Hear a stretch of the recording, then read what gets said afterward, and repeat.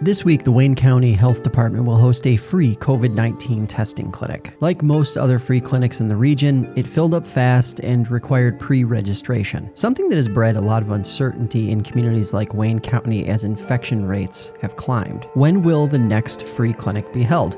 Why aren't more of them happening? Both of those questions were common themes in the response overall to the county's announcement that the clinic this week had filled up. For answers, we're talking with Ryan Mulhern and Carrie Van Auken of the Wayne County Health Department. Ryan, thanks so much for taking the time today. There's a lot of demand for free testing. So first things first, walk us through what goes into pulling off one of these clinics. Well, attending this clinic going to be is a site, capable of handling that volume? Are we going to create impacts on traffic patterns, things like that, especially nowadays as we're doing more and more of our clinics as a drive-through opportunity. I think one of the things that I really want the public to understand is that a lot of what we do clinic-wise, whether it's a flu clinic or a testing clinic or even one of our rabies vaccination clinics for your pets, a lot of these scenarios are things that public health actually practices very regularly in order to know what our strengths and weaknesses are to pull these off as smoothly as possible. So there's an element to public health called emergency preparedness that we are regularly practicing even outside of what is,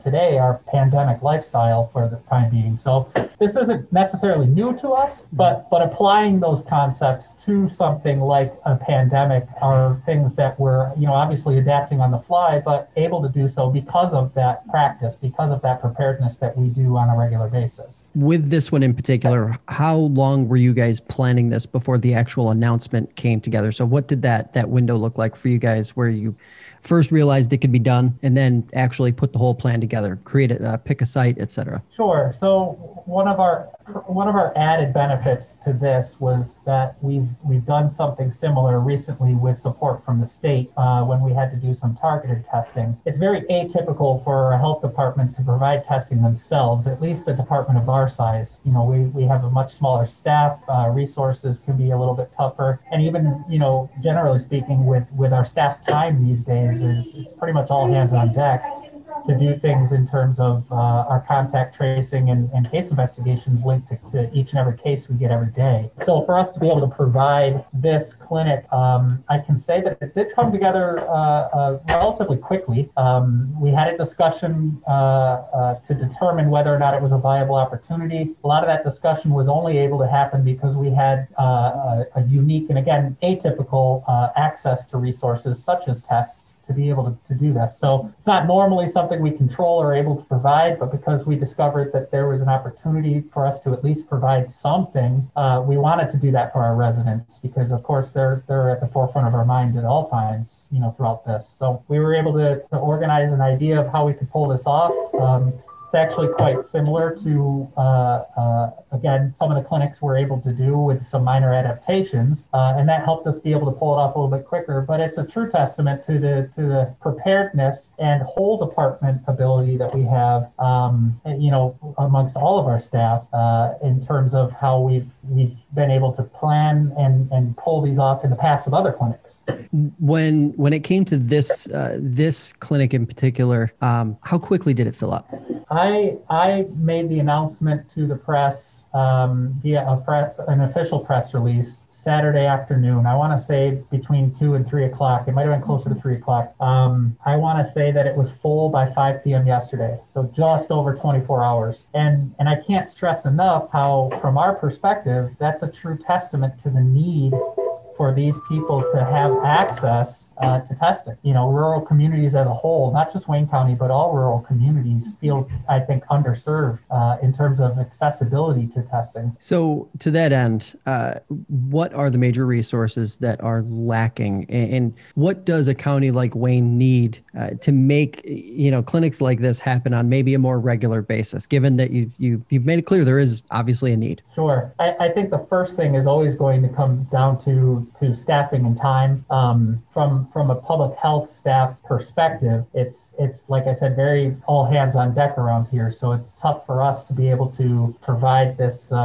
clinic without straining what we're already doing in other areas. So we're able to provide this clinic because we have staffing and partnership with several other county agencies who have very graciously stepped up and said, hey, we've got people who can help you pull this off. That helps, but I don't think that it's something that you'll be able to see, at least on a reoccurring basis, at least for the foreseeable future. So ideally, what I would say is that we need more support for people who are able to convey the need to the public and to the state for this type of testing to be in a rural community. You see clinics like the one at MCC that have been up and running for quite some time, very accessible, but it's certainly not run by Monroe County Health Department alone. And, a lot of that can be the resources that they have being quite different than ours, but simply having that vocal support from your visible leaders is a great way to get that kind of access to testing here, I think. So perfect world, or close to a perfect world. What does the ideal amount of free testing look like? Is it strict? Is it completely on demand, available all the time, or is it at least being able to hold these clinics on a regular basis, semi-regular basis? Sure. I guess that depends on if you're looking at it from a public health perspective or not. From our perspective, the more people we can have tested, the more capable we are of being able to put that dam in the river, so to speak, by quarantining individuals. Excuse me, I got to catch my throat. Excuse me. So the more able we are to get testing for people, the more we're able to identify cases that are already existing. And when we can identify those cases, we can make sure that they isolate properly. We can take those proper steps in quarantining the contacts to that case, which allows us to, again, stop that flow of transmission down the river. So ideally, from a public health perspective, testing availability allows us to do our job more adequately and accurately on a regular basis.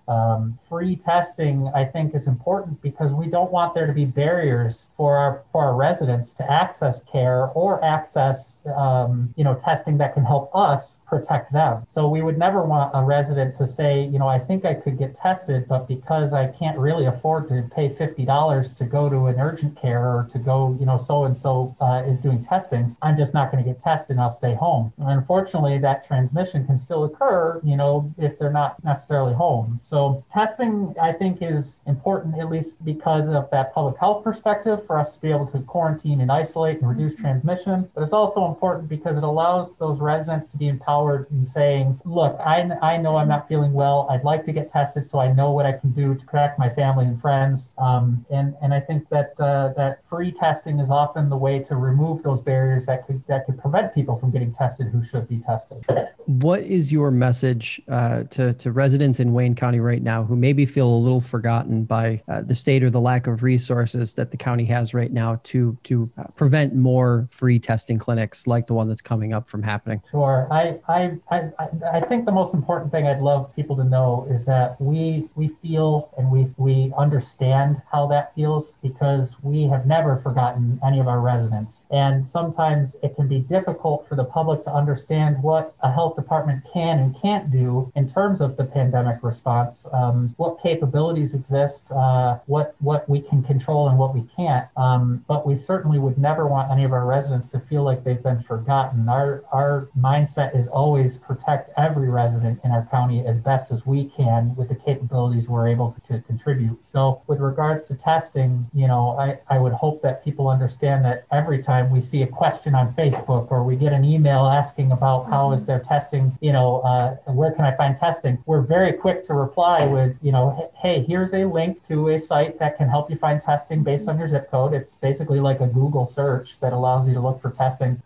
We can provide that, but other than, again, these atypical testing clinics like the one we're having on Saturday, there's not much more we can do other than, be their voice. So we are certainly always, from all the way back into March, we are constantly conveying the messages of our residents to the appropriate places whenever we can. All right, Ryan, appreciate the time. Thanks for taking it. Hey, Josh, it's Carrie. Hey. Hi. So one of the things I also want to stress is that, clinics like this, in this one, it came together very quickly. Knowing the resources that we have, it took a lot of, like Ryan said, collaboration from the county administration, other departments, board of supervisors to make this happen. So they know that our main job right now is to contact trace and do case investigations. And so they understand that we need help in order to also make this testing event happen. So I'm very pleased that they did step up and say that we will make other county departments accessible to you, and that they can work and that they can help promote public health's mission, which is to make sure, of course, that the health and safety of our residents are always our top priority, and it's the county's top priority as well.